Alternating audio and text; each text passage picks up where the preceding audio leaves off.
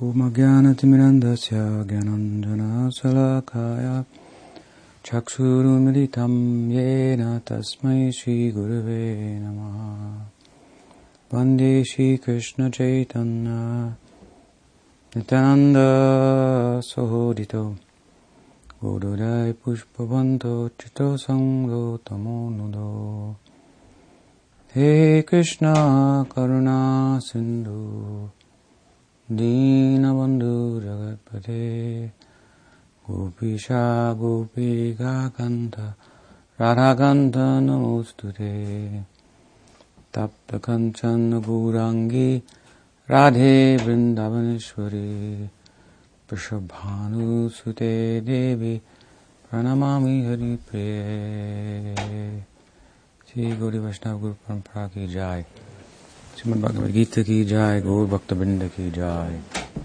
Gaur Premanande Hari Bol. So, good afternoon. Discussing from Bhagavad-gita chapter 6, describing Ashtanga Yoga. And Krishna is in the midst of describing the symptoms and characteristics of someone who's situated in yoga.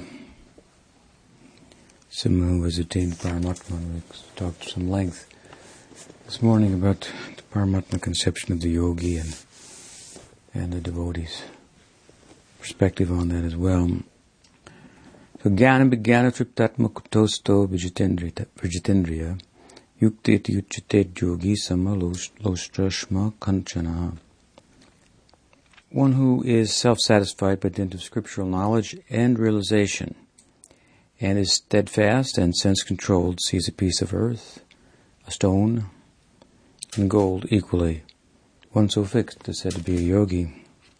The superlative yogi is one who always looks at a close friend, an associate, and an enemy, and looks equally at all of them, and who is thus equal in his dealings with everyone, be they saints or sinners. The yogi should always concentrate his mind on the self, remaining alone in a secluded place, with mind and body controlled, free from desire, and devoid of possessions.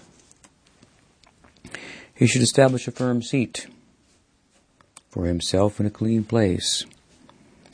It should be neither too high nor too low, and should be covered with kusha grass, a deerskin, and a cloth.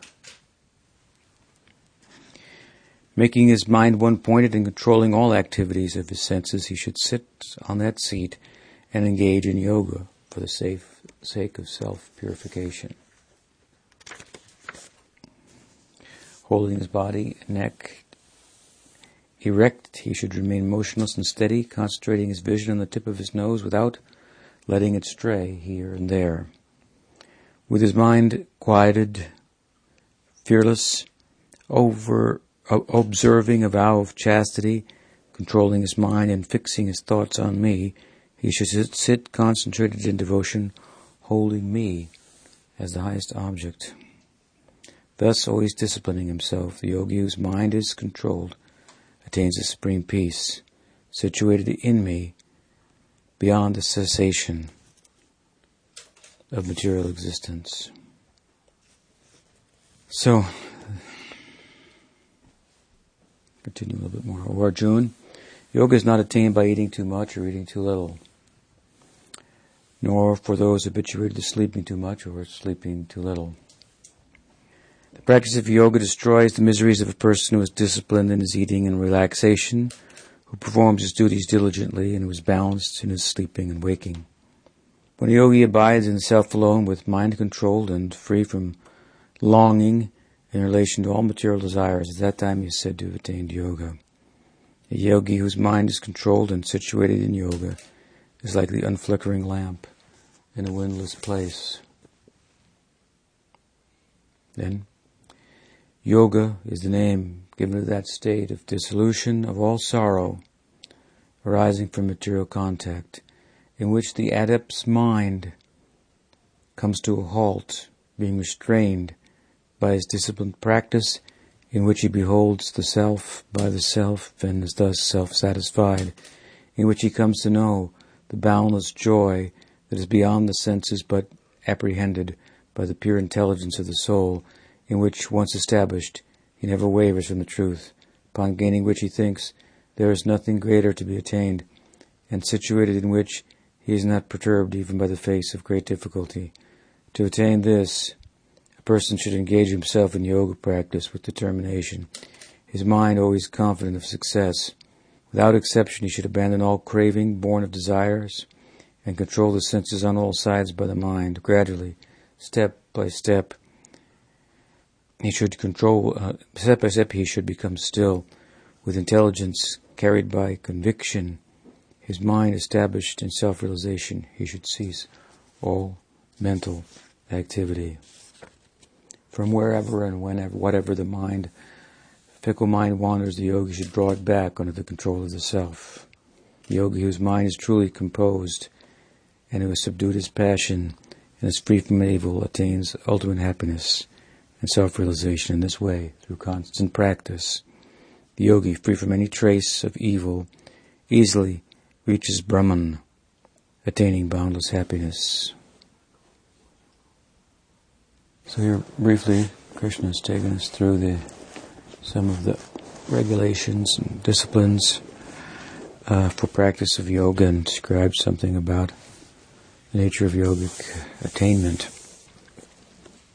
And his description of various external or physical concerns, bodily concerns, place and nature of the seat, and habits with regard to eating and sleeping and so on and so forth.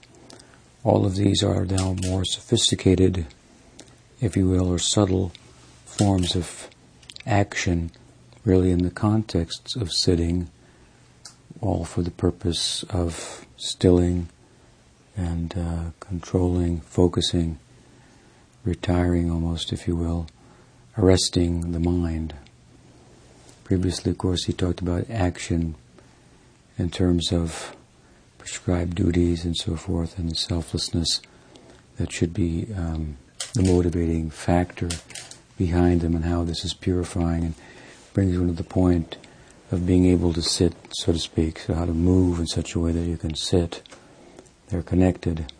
And upon sitting, then there are certain conditions that, if in place, this will improve or enhance one's capacity to facilitate the central kind of focus of yoga, to arrest the wayward and windy movements of the mind.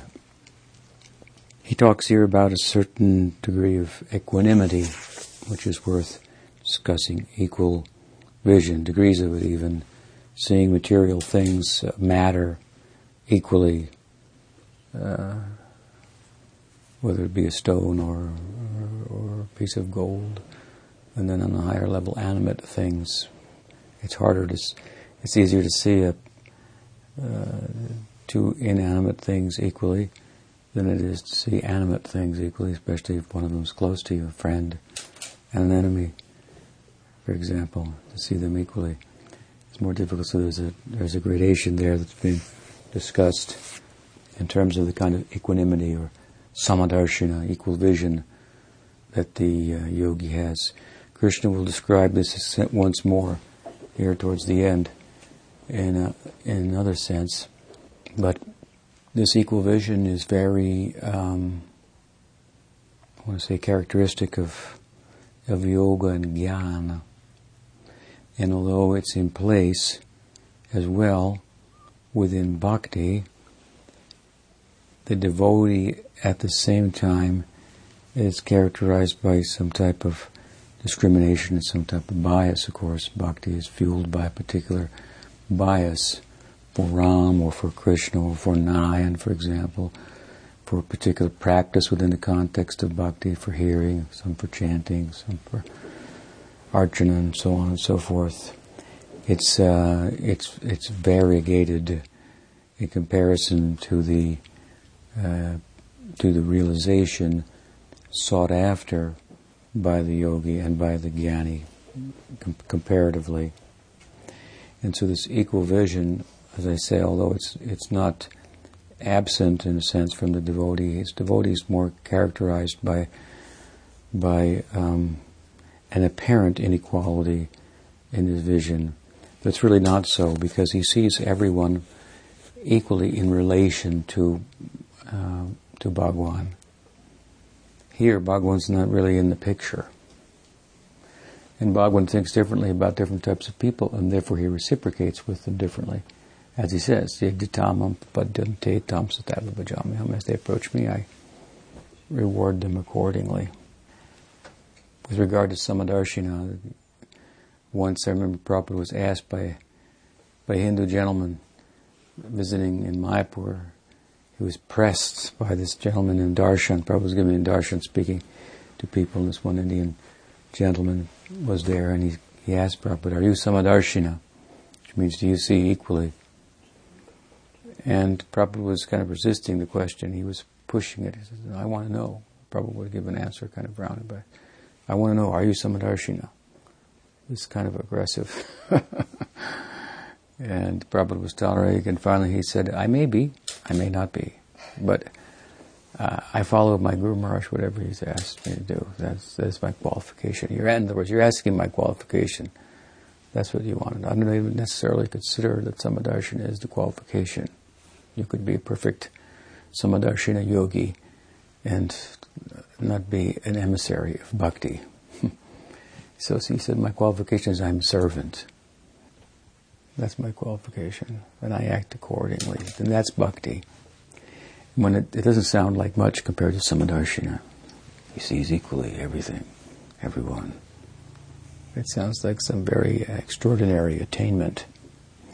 But if spiritual life involves retiring the material ego, then if you think about that, and as we've said, the material ego, if it was to be characterized in a word, it would be exploiter, enjoyer, inappropriate enjoyment at the cost, of others, exploitation. It's very unbecoming. And the converse of that, the direct opposite of that, contrast to that, is the serving ego, to be a servant. So if we were to take that enjoying spirit out of ourselves, then it's one thing to try to suppress it and push it aside and not exploit and so forth. But obviously the comprehensive way is to start to serve, to act. They say in football that the best defense is a good offense. Something like that, I think. Isn't it? Or the best offense. Anyway, I'll say it. The best. Bhakti is kind of on the offensive. It's offensive to the enjoying ego. It's aggressively going after that and converting it to a serving ego. It's like if you take the enjoying ego and dig a hole and put it inside and then build a temple on top of it as well. Something like that. It can't come out. There's a temple on top and there's activities going on there that are just the antithesis of it, where it'll have no place, even if it was somehow to surface. It would not be at home. So leaving no room for that. Open season for hunting it down, and it's a species in danger of extinction that we're not concerned about. Bhakti is declared an open hunting season on the ego to kill the self and replace it then with a serving sense of identity. Attachment to matter fosters a certain type of identity, and attachment to Krishna, as we know, that also is the formation and the basis of the formation of our identity. We're serving Him in His Leela. So, he said, I may be, I may not be. Samadarshana sounds like real mystical and overtly, categorically different kind of attainment.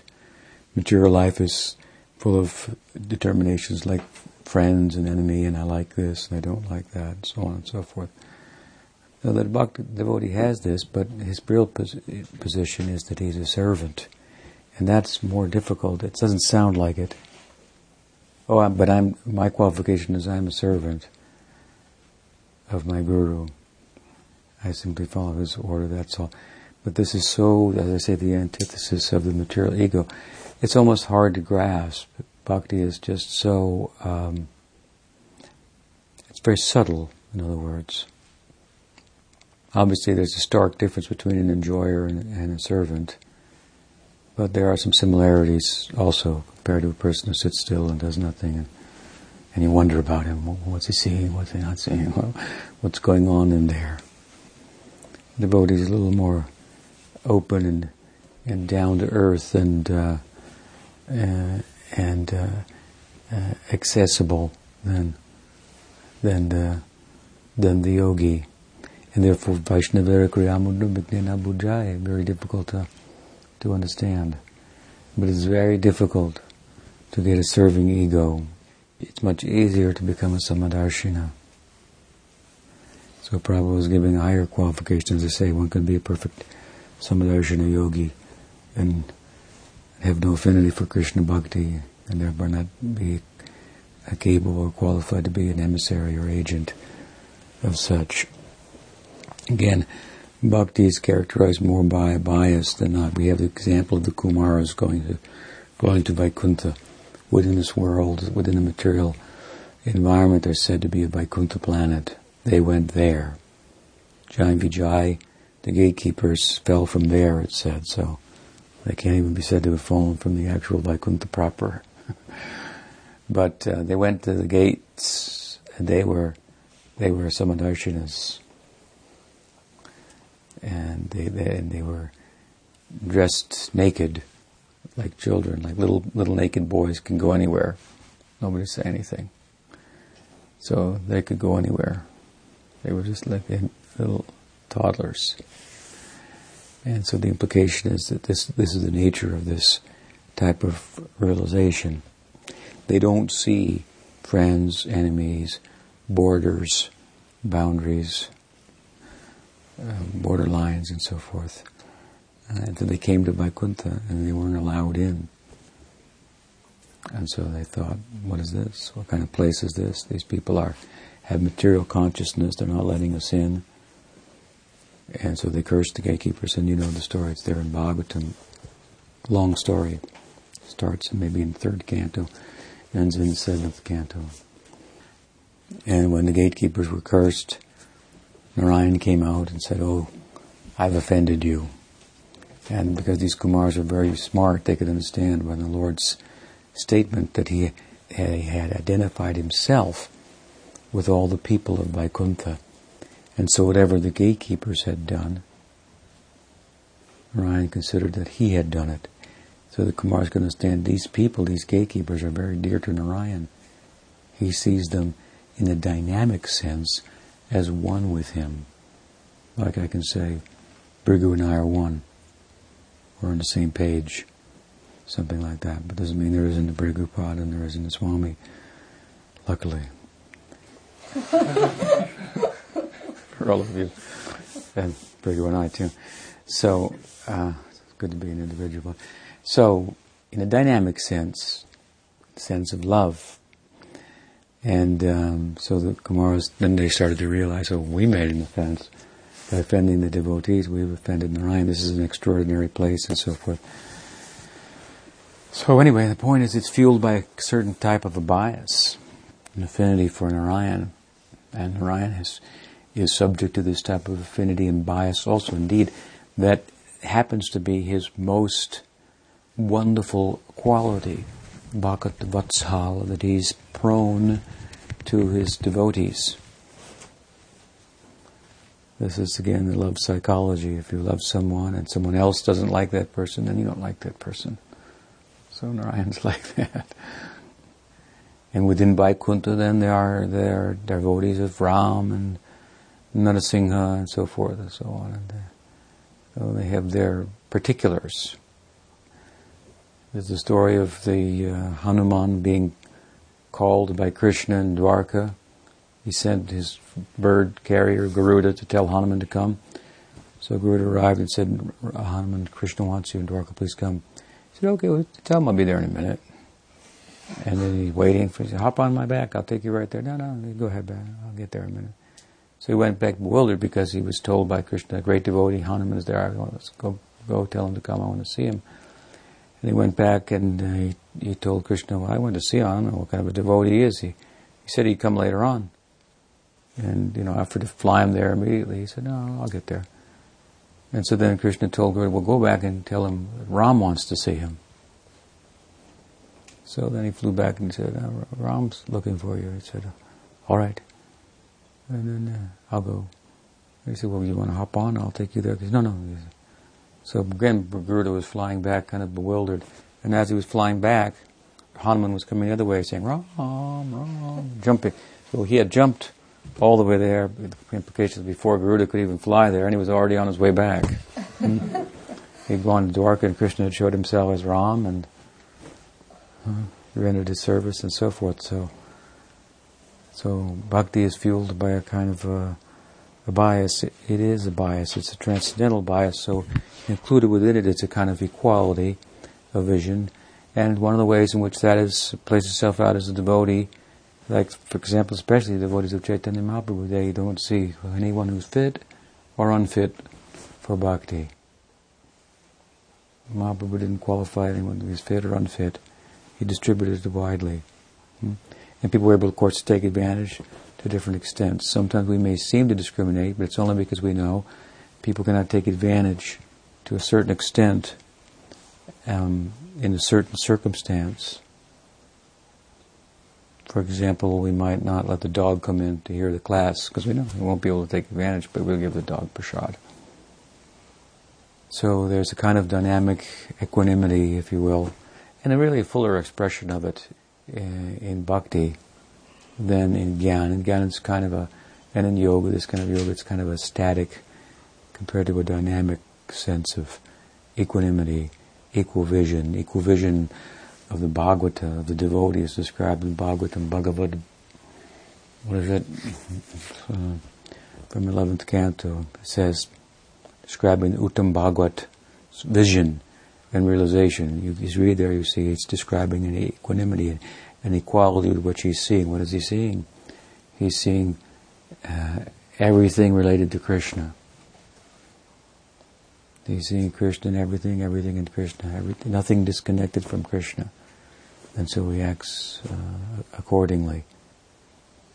He doesn't have to go and offer the prasad on the altar. He sees whatever anybody brings me, that's Krishna's bringing me something to eat. That's a higher form of prasad. He has that kind of vision. A dynamic kind of equanimity. Sounds good here. And it's something worth attaining in a sense, but what bhakti affords us in this regard is a more dynamic idea. So anyway, equanimity is of mind here, one-pointedness of mind is what he's driving at and coming to.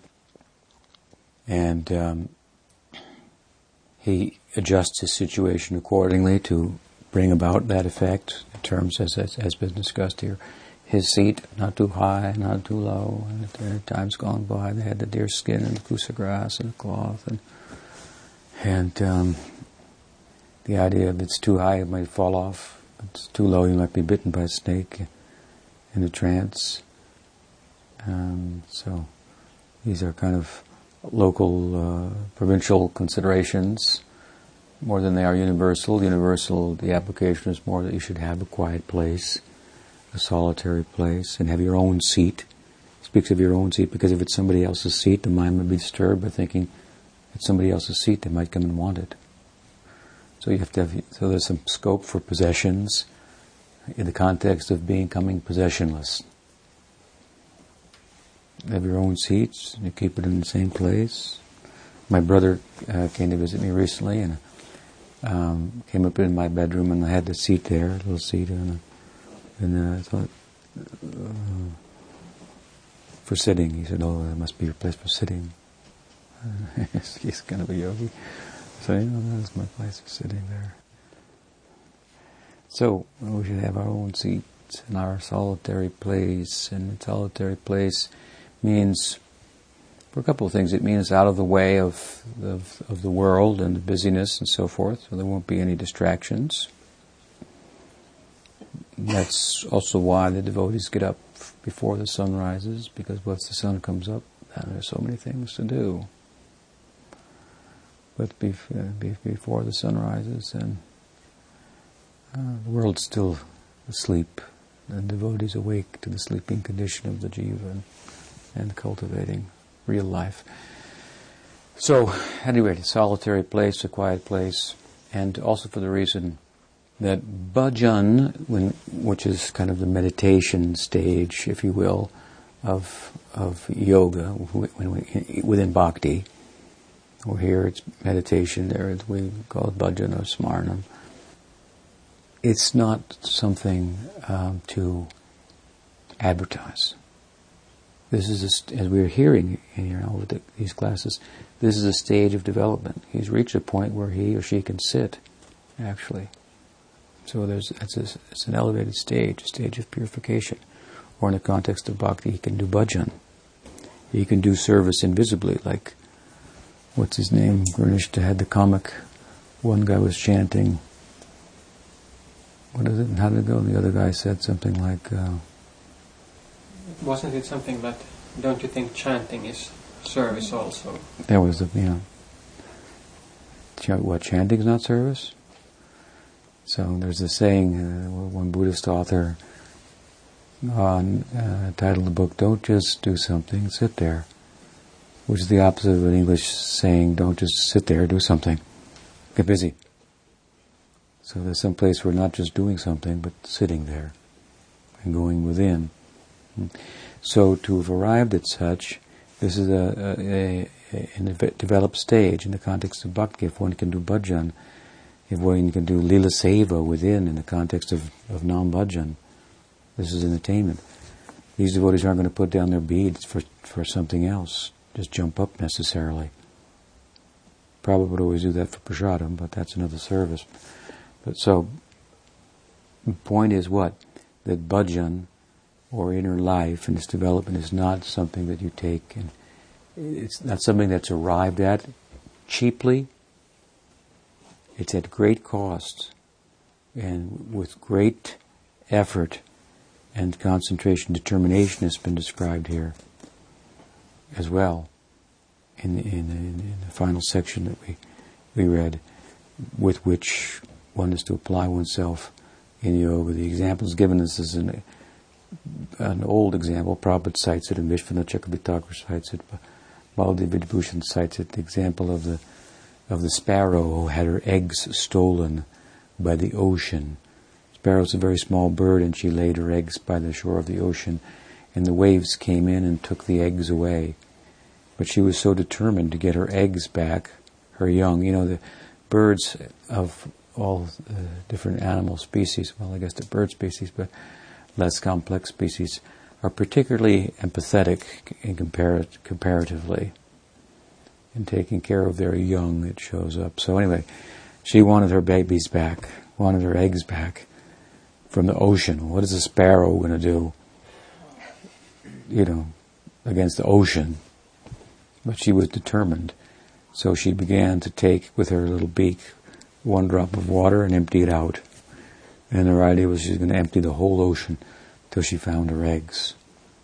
And the ocean was just laughing as it sent its waves in onto the shore at the folly of the determination of the sparrow. But Garuda took note of it. Garuda is like the king of birds, the bird carrier, Vishnu.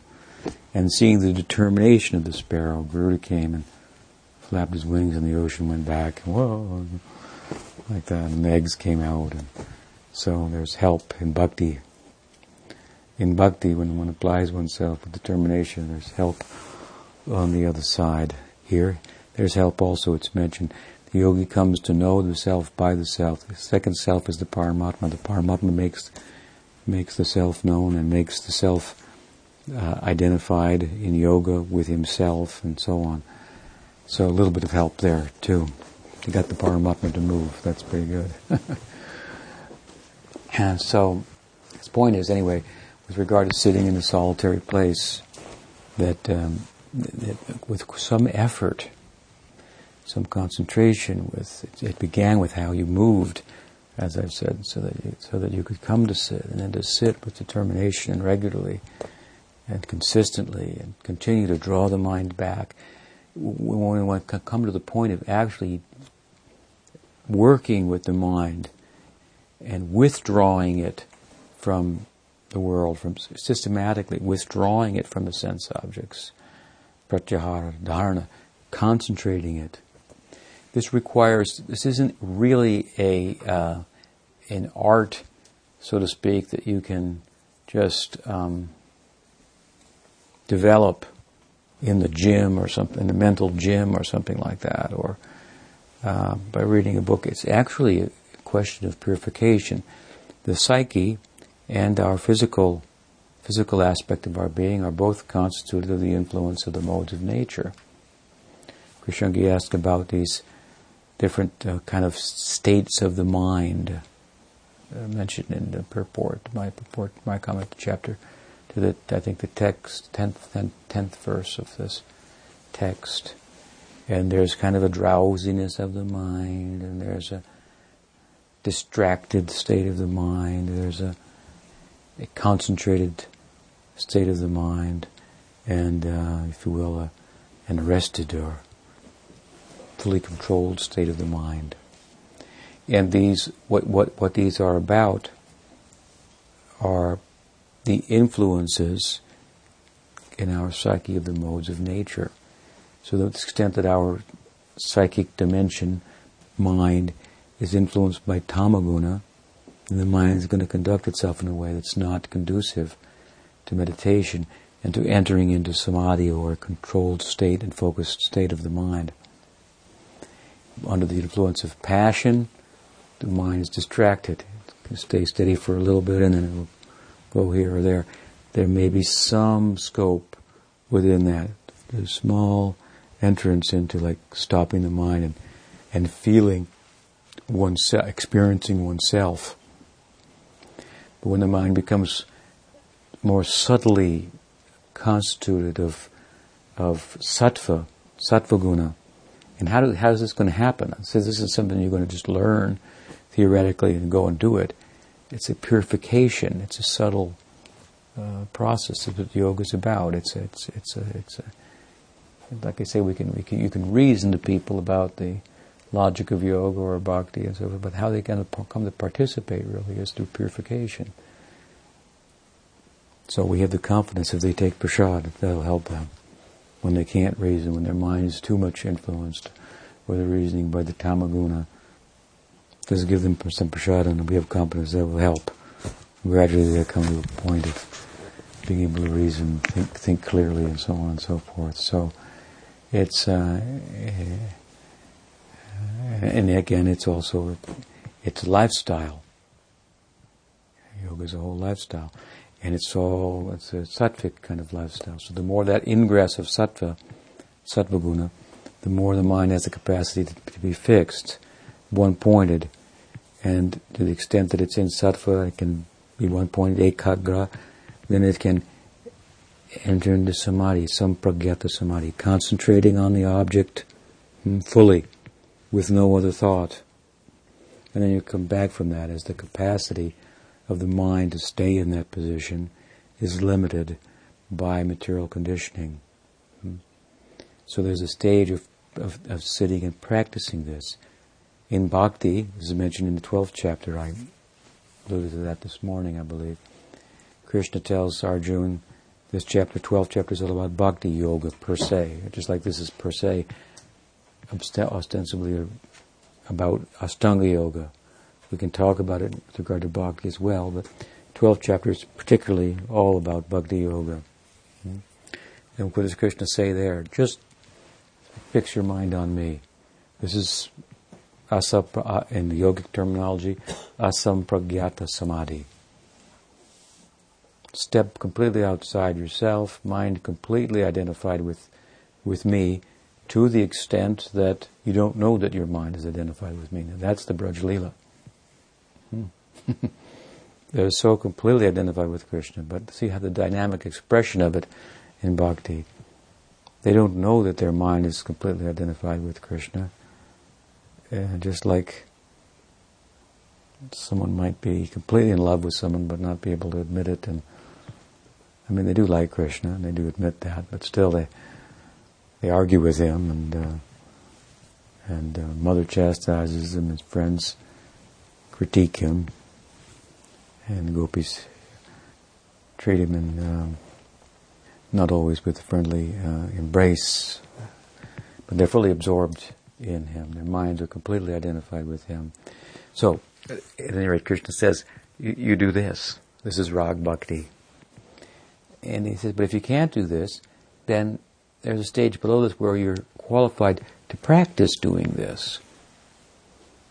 In one sense, you could say, well, just love me, which means to fix your mind entirely. This is prem. But if you can't do prem, then come to bhava bhakti, and then enter into samadhi and come out.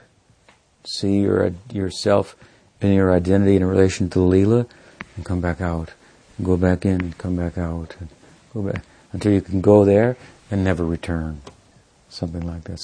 So here it's been talked about in the context of yoga, with ekagra, fixed mind, and high, refined, sattvic quality of mind.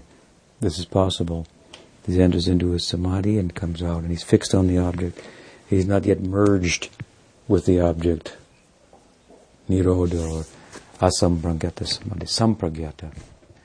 So, at any rate, the point I'm making is that this capacity is for an advanced devotee, and it's a lot of energy spent to arrive at that. It's not a cheap thing, and therefore it's not something that's flashed around. It's an attainment that is humbling. After all, even here we've seen now, we've read some verses Krishna has said, he has entered into the picture of yoga, he said. Twice he's mentioned himself in the texts that I've read, indicating that some bhakti has to be within the equation of yoga for it to really to be successful. So, it's a grace, this kind of attainment, and a very valuable thing, so that one who actually has it doesn't have really the tendency to want to go and show it all over the place, and that's more of an indication of not attaining. I had, when I was younger, some of my earlier experiences in bhakti, in sadhana bhakti, one in particular, in this connection stands out in my mind. When I first went before Lord Jagannath in the temple, and it was late in the evening. We used to have an artik at around about 8:30, 9 o'clock at night. It was the last artik, and we had, 6 or 7 artiks in a day, and it was a real quiet one, and hardly anyone would go. And so I had been out engaged in Sankirtan, and I came back and I went to the late artik, and Jagannath began to dance on the altar and spoke to me, and I was so overwhelmed by that, small as it was, attainment, and that I went and so filled with so much gratitude at Bhagavan's reciprocation that I really couldn't speak to anyone. The farthest thing from mine was going out and advertising it. I went instead and I slept in the car, in a parking lot, and I wept and wept and wept in the car at how fortunate I was. I didn't want to be around anybody. I felt embarrassed that an insignificant entity like myself had been blessed by the Lord of the universe, personally addressed me. So the attainment naturally causes one to gravitate towards a solitary place. We find great devotees in situations like this. They're not out there in the public trying to draw attention to themselves. In a preaching context, it's another thing. They may take a high seat and so forth, but that's also out of some serving ego. It's become apparent to them that this is what's being asked of them. Sometimes it's said that if you see something that needs to be done, it means you're supposed to do it. So if you can see there's a need here, that it's apparent to you, you understand that you must know something about the solution too, if you can see the problem. So maybe you have to be part of the you're being called on to be part of the solution, something like that. So a devotee may take a position for in that context, in the context of serving and doing the needful and so forth. But bhajan, and one who has attained the ability to do that, or here yoga, samadhi, this is not something, it's done in a solitary place. It's not a cheap thing. Therefore, Narottam has said with regard to bhakti, if one advertises one's bhajan in a way that's unbecoming, there may be a place for that. Bhaktivinoda talked about his bhajan mercifully. There may be some place for that, but generally, that it's to be shared only in more smaller circles.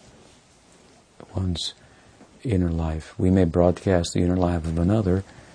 That's another thing to glorify him or her. But Narottam says that should be kept.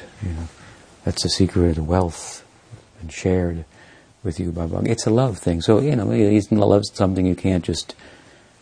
You love somebody and you want to tell everybody, and people go, keep it to yourself. You don't go out in the public and smooch and whatever. In a public place, it's kind of unbecoming and so forth. You may want to tell everybody how much you love somebody, and then they say, well, anyway, that's for you. That's your thing. Keep that to yourself. Act normally when you're in public. So there's something to this side as well of the idea of a solitary place. And the solitary place is really in the hallowed, sacred confines of the heart. This affair is going on. A union, a sambandha relationship, a union is being made with the deity. Here, the yogi with the Paramatma. There's two types of union. I think we might have just mentioned it briefly. It's worth doing so again while we're on the topic. In yoga, and that's the kaivalyam. Kaivalyam means oneness with the Paramatma. That's merging with the Paramatma, and then there's a oneness in a kind of a love of shanta rasa with the Paramatma. The latter is desirable from the bhakta's perspective, and the former is not. It's a kind of, the former, the sayuja, the merging with the Paramatma, is undesirable. There's no service opportunity there. Shantarasa is a much higher attainment than Paramatma Sayuja. Much higher, no comparison. It's Bhakti Rasa. This is the way Krishna is speaking about yoga, Astanga Yoga here in the Gita, in a way that this cannot be misconstrued as it can be in Yoga Sutras more readily, isn't it? A scholar on the Yoga Sutras will attest to that.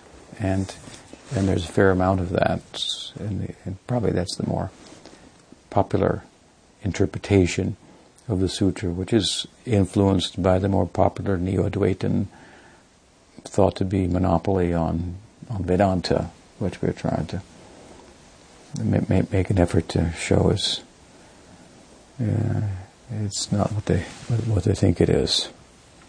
But that influence, that kind of rudimentary and static idea of union, of oneness, that pales in comparison even to Shanta Bhakti, Shantarasa. What to speak of Dasya, Sakya, Vatsalya, Madhurya? What kind of a dynamic oneness in love? What is the unity between the Brajbasins, the residents of Vrindavan, and Krishna? And how attractive and charming it is, even just to hear about, in comparison to this kind of Aishvarya of yoga samadhi and trance. That I mean, here the yogi is described as trying to fix the mind, and he does attain that, but in a situation with no distraction. And Radharani is trying to get Krishna off of her mind. This is her yoga.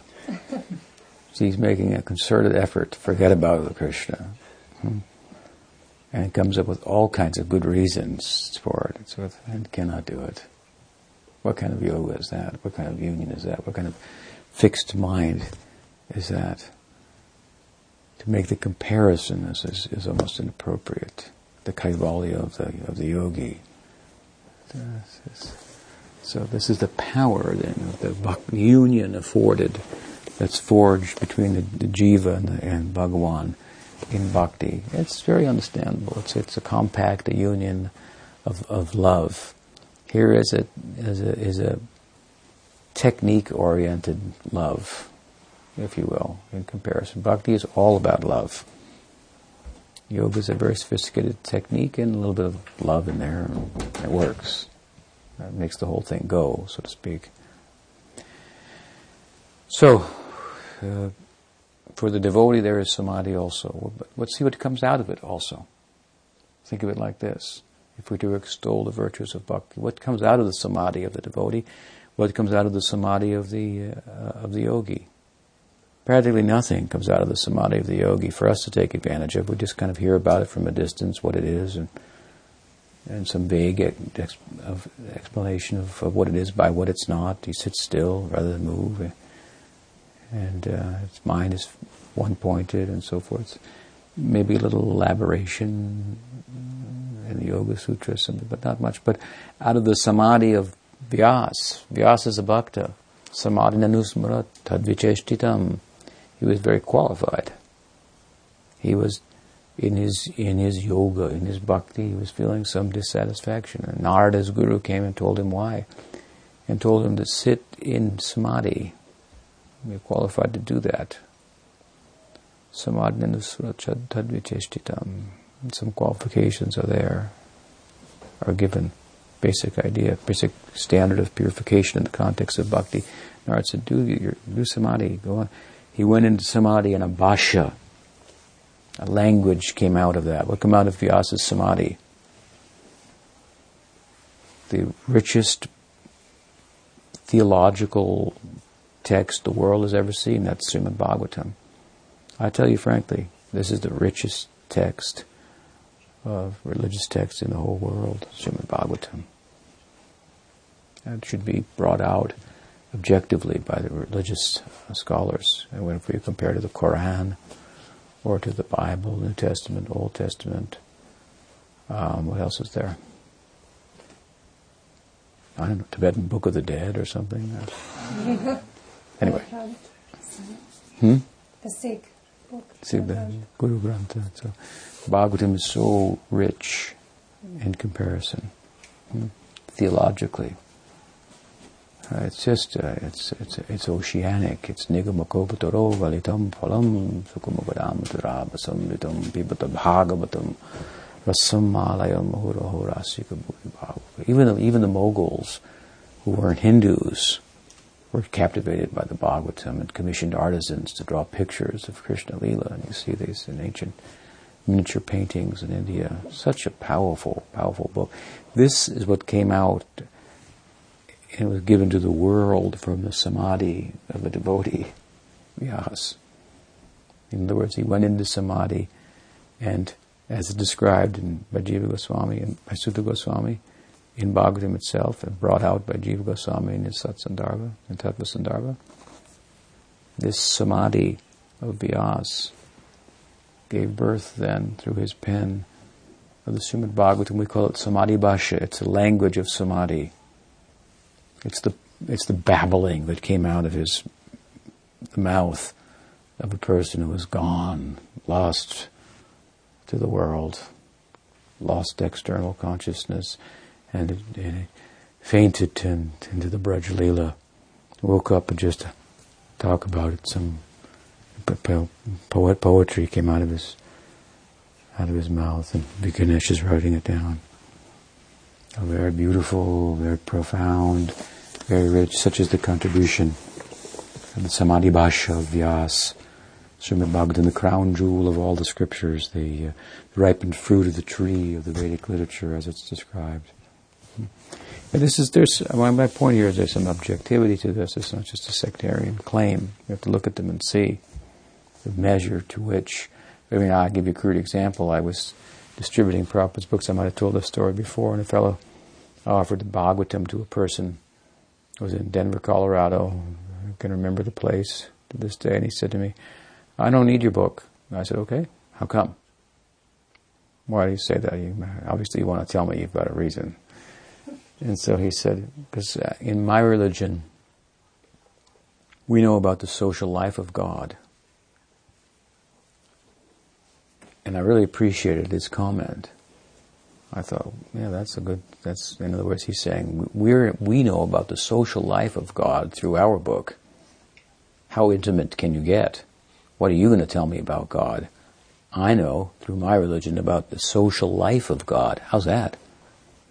I thought that was pretty good reply. Of course, I had some thoughts about it. Obviously, I'm giving him the Bhagavad-gita, and I said, well, tell me a little bit about the social life of God. He said, well, we know that God had a son. And his son was Jesus, and he sent his son to the world, and so on. He went on with that. And I said, well, you better take this book, because this is about his brother, too, and his lover, and his friends, his father, and his mother.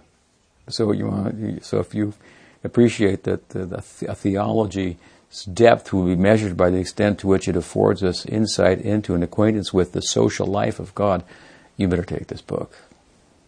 This takes it a leap further, such as Srimad Bhagavatam, the social life and the social life of God and the what would you call it, the secret life of God.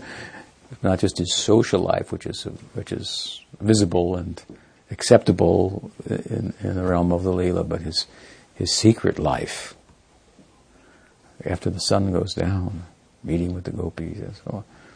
So that's the standard, as I say, of Srimad Bhagavatam. This came out of the Samadhi of Vyasa. So we have our yogic Samadhi also. Let's see what the contribution of that is compared to Yoga Samadhi on Paramatma. What's there to talk about? Even in Shantaras, and again, the Shantaras, very, very high thing compared to Paramatma Sauja. It's very, very high thing. It's rasa. And this isn't even talked about by Chaitanya Mahaprabhu. Rupa Goswami has discussed it in brief because he's analyzing all Bhakti Rasa, but it doesn't have much to do with the Braj, which Mahaprabhu Sri Chaitanya Dev came to acquaint us with. Charibhav. It's made up of 4 bhavas. Dasya, Sakya, Vatsalya, and Madhurya. It means it's all active there. There's no inactivity there. It's too exciting. It means you can't. But Bhagwan has shown himself in such a way that you can't just sit there and watch. You've got to participate. It's a call to action.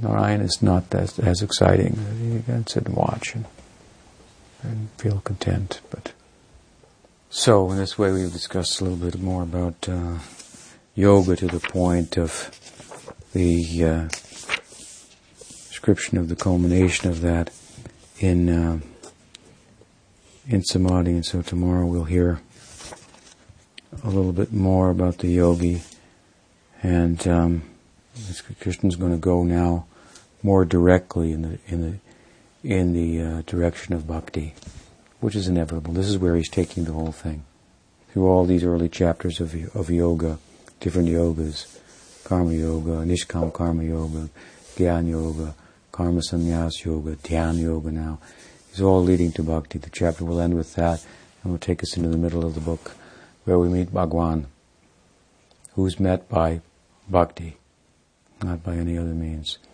So you're going to start to drift in that direction. And Arjuna will come in and make a comment here, question about yoga and its efficacy and its practicality and so forth, and so on. As a devotee, he naturally has a doubt about this mechanical system, and he's not particularly attracted to it. He's attracted to bhakti. So, stop there for the night. What's the time? 5 o'clock. Any questions? Yes. Yes. I would like to know if can we know in some way if there are coming any more hidden incarnations in Kali Yuga? Or Sri Krishna Chaitanya Mahaprabhu, the only hidden incarnation. Yeah. Mahaprabhu has taught us that, and the Goswamis, that the avatar will be known in two ways. One, by his symptoms, and two, by scripture. In other words, described in scripture, and correspondingly he has the symptoms. So Chaitanya Mahaprabhu is avatar for the yuga of Kali, for teaching the method for Kali Yuga. What else? Another question? Yes? In almost every religious text there is note that this is the only correct religion, this is the only real faith we can have, and everybody else will be, depending from the religion, will go to hell or be reborn as something that doesn't really reach like a higher level in rebirth. And it's always been a really, really hard thing for me to accept personally. And I was wondering if you could give me any advice considering it. Yeah, I can give you some advice. You should seriously continue to pursue Gaudiya Vaishnavism, because we don't say that. We don't teach that. How do I? We do think that bhakti is the best, but that's otherwise why would we do it? But we don't say that other paths won't lead to some elevation. Here we're talking about yoga, it's leading to Paramatma realization, and even Shantarasa, very, very high thing. It's enlightenment. But we see practically that there is a gradation within enlightenment, which is hard to talk about because enlightenment is perfection. And we're speaking about a gradation within perfection. So there's a very strong tendency for us to try to enter into that with a material idea of gradation. And it's really not what we're supposed to do. Perfection is perfection, but there may be perfect, more perfect, and most perfect, something like it. But these are just words. We do kind of have a yardstick of objectivity when we speak about degrees of perfection. And the way we invoke that is in terms of intimacy that's afforded. So perfection means to be united with God. United with God means you've retired everything that gets in the way of that. So karma, or sin, if you want to talk about it like that, is all removed entirely, and the karmic debt has been paid back, and one has made his or her connection with God in eternity. It's eternal, never ends. There's no falling from that. It's enlightenment. One is enlightened. But within the context of that enlightenment, there's different degrees of intimacy with the object of love. Not all prefer the same intimacy, and that's why they stop where they do. And that's why it's perfect subjectively. But if objectively we look at it and see there are different degrees of intimacy, then we can say this particular path affords a greater degree of intimacy with the object of love, and someone may be charmed by that and may want that, and so on. But the yogi who attains Shantarasa is perfect. The bhakta and he's some kind of devotee also, obviously, because there's some devotion. We do say this: for any spiritual path to be effective, there has to be some bhakti, some devotion. Without that, it's not possible. It's not a mechanical process. It's a hard exercise by which you become enlightened. So I think we're maybe inclusive in a way, as if you will, we analyze different paths in terms of their capacity to efface the material ego and retire it and so forth. Not all spiritual paths are doing that, and those that don't, we don't take them seriously. Some of them enhance the ego and foster self-aggrandizement rather than selflessness and self-abnegation and so forth. So those paths that that advocate and really deliver through their methodology a self-abnegation, taking the self out of the center and so forth. These have real spiritual currency. And then we'll look at that sadhana, that particular practice, in terms of its sadhya, its goal, and see the degree of intimacy with which it affords one. And someone may want that degree of intimacy and be happy with that, and then we encourage them along those lines. So there's a kind of a discrimination that is beautiful rather than ugly. After all, they say discrimination is the better part of valor also. That's the high side of discrimination, or discrimination can be an ugly word at the same time. Does that help? Yeah, exactly. Well, I remember as a kid, I was raised as a Catholic, and I heard one day, I was only about 8 or 10 years old, that the boy next door was a Protestant. He was my friend, and he wasn't going to go to heaven. I cried. I thought, how can it be he's not going to go to heaven just because he's a Protestant? I couldn't relate. It was my beginning of my existential doubts about Catholicism, I guess. So they've changed a little bit, I hear. I don't know about the Lutherans, but Luther caused them to change to some extent too. That was a good thing. So what else? Another question? Something totally different. I recently met a devotee who was strictly following Chaturmasya, and it seems a bit unpractical, I have to say, here, when in terms of maybe like ecological thinking, that the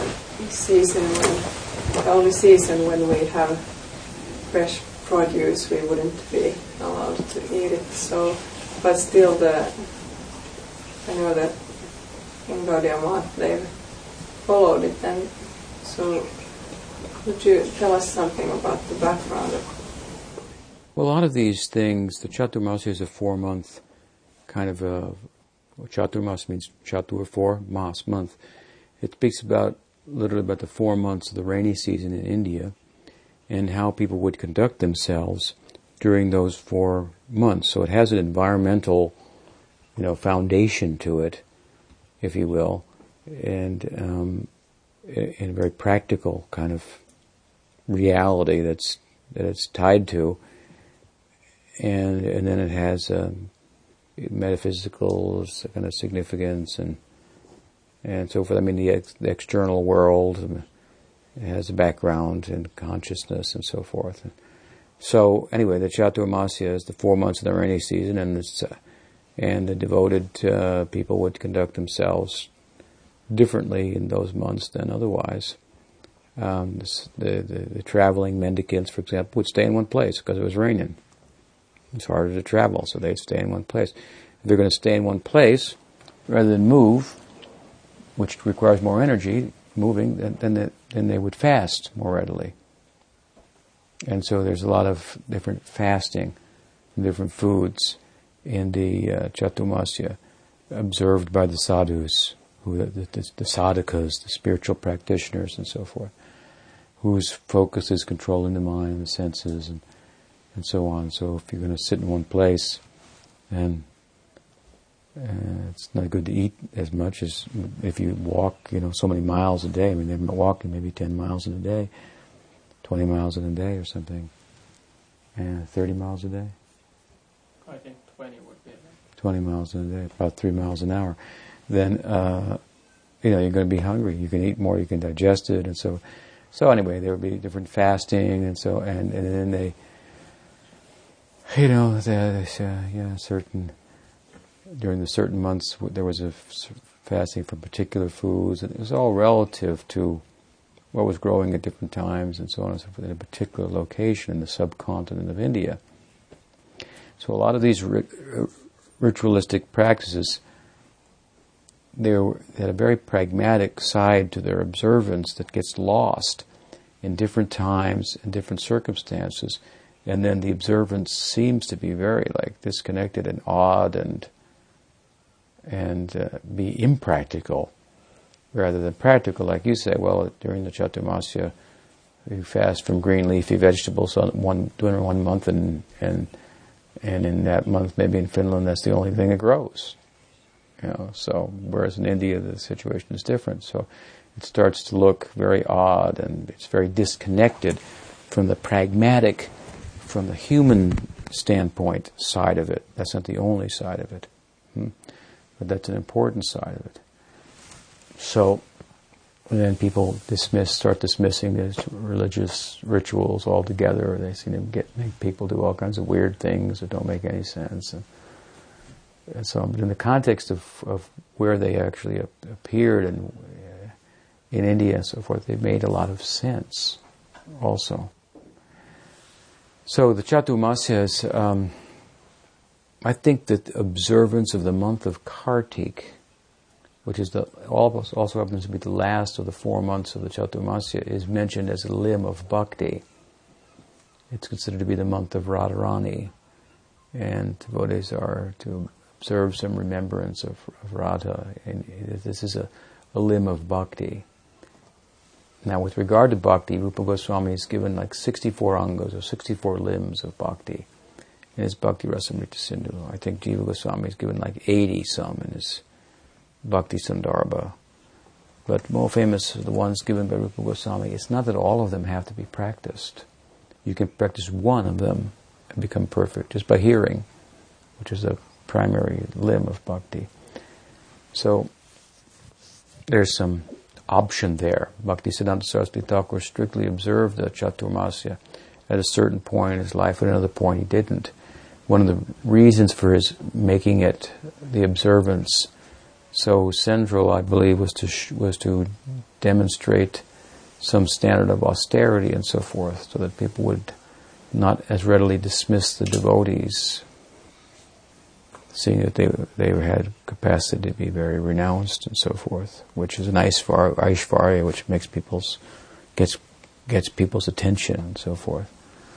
So because he was engaged in preaching, disseminating the message of Mahaprabhu, he wanted to draw some attention to the mission. So therefore, some people in some missions may cling on to that and so forth, and they come to the West and they do it and they get their followers to follow, but there's not always a lot of thinking behind that, what that's about and why, and the relativity of it and so forth. And we see the relativity of it in how Prabhupada observed it or how Sridhar Maharaj observed it comparatively. And they were direct students of Bhaktisiddhanta Saraswati Thakur, who observed so strictly that for 4 months he would only eat, he would have his hands tied behind his back and he would bend down like this and eat off the floor only the Habishan, means rice and dal cooked with no salt or spice, as much as he could eat while down like that in one sitting, and get up. And once he came up, he wouldn't eat anymore. It was a pretty extreme kind of austerity. They were his disciples, and they weren't doing that, I can tell you that. Because I'm a disciple of them. They didn't observe that. They didn't teach us to follow that. And so there's some, it's optional to an extent.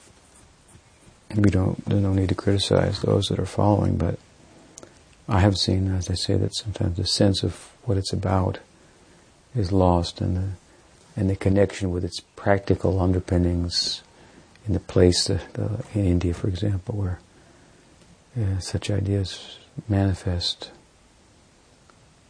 Now it's as bhakti becomes more widespread and universal, than the universal application is what one has to gravitate towards. That's why Bhaktivinoda Thakur, in interfacing, as he did, Gaudiya Vaishnavism for the first time with modernity, he took a more universal stance, and we find that attractive, right? Rather than a provincial stance. In Jagannath Puri, they won't offer Jagannath anything that wasn't growing in India at the time that Krishna was present. You know that Krishna only ate local organic food, locally grown organic food. So we should only eat that. It's new regulative principles. And the new ethics. So, but anyway, Sridhar Maharaj said about Jagannath Puri, kind of a physical conception. They only offer him food that was growing in India at the time. If anything's important, he's Jagannath, he's the Lord of the universe, but they're only offering what Krishna ate, what was available for Krishna to eat, as they understood it in the subcontinent of India during the time he was present. Well, it's kind of charming in a way, but then you can see it's rather provincial. He's Jagannath, he's the Lord of the universe, and there's good things, good tastes in other parts of his world as well. And as his devotees come from all those other parts of the world, they're going to bring those things. And what should you offer to Krishna? Those things you like the most. Because that will be you'll be able to, because they're dear to you, then you think, I'll give it to Krishna. Then that's more devotion is involved there. So whatever you like the most, you should offer within some parameters, of course. If you like pizza, then you better offer that. Because you'll think, such a valuable thing, I made such a nice pizza, I'm offering to Krishna. After all, it's the love that he's accepting, right? The more the offering is saturated with love, the more he's likely to taste it. So, anything else? Okay, we'll stop there. Srimad Bhagavad-gita ki jai. Shri Guru Vaishnava Guru Parampara ki jai. Gaur Bhakta Vrinda ki jai. Gaur Premanande.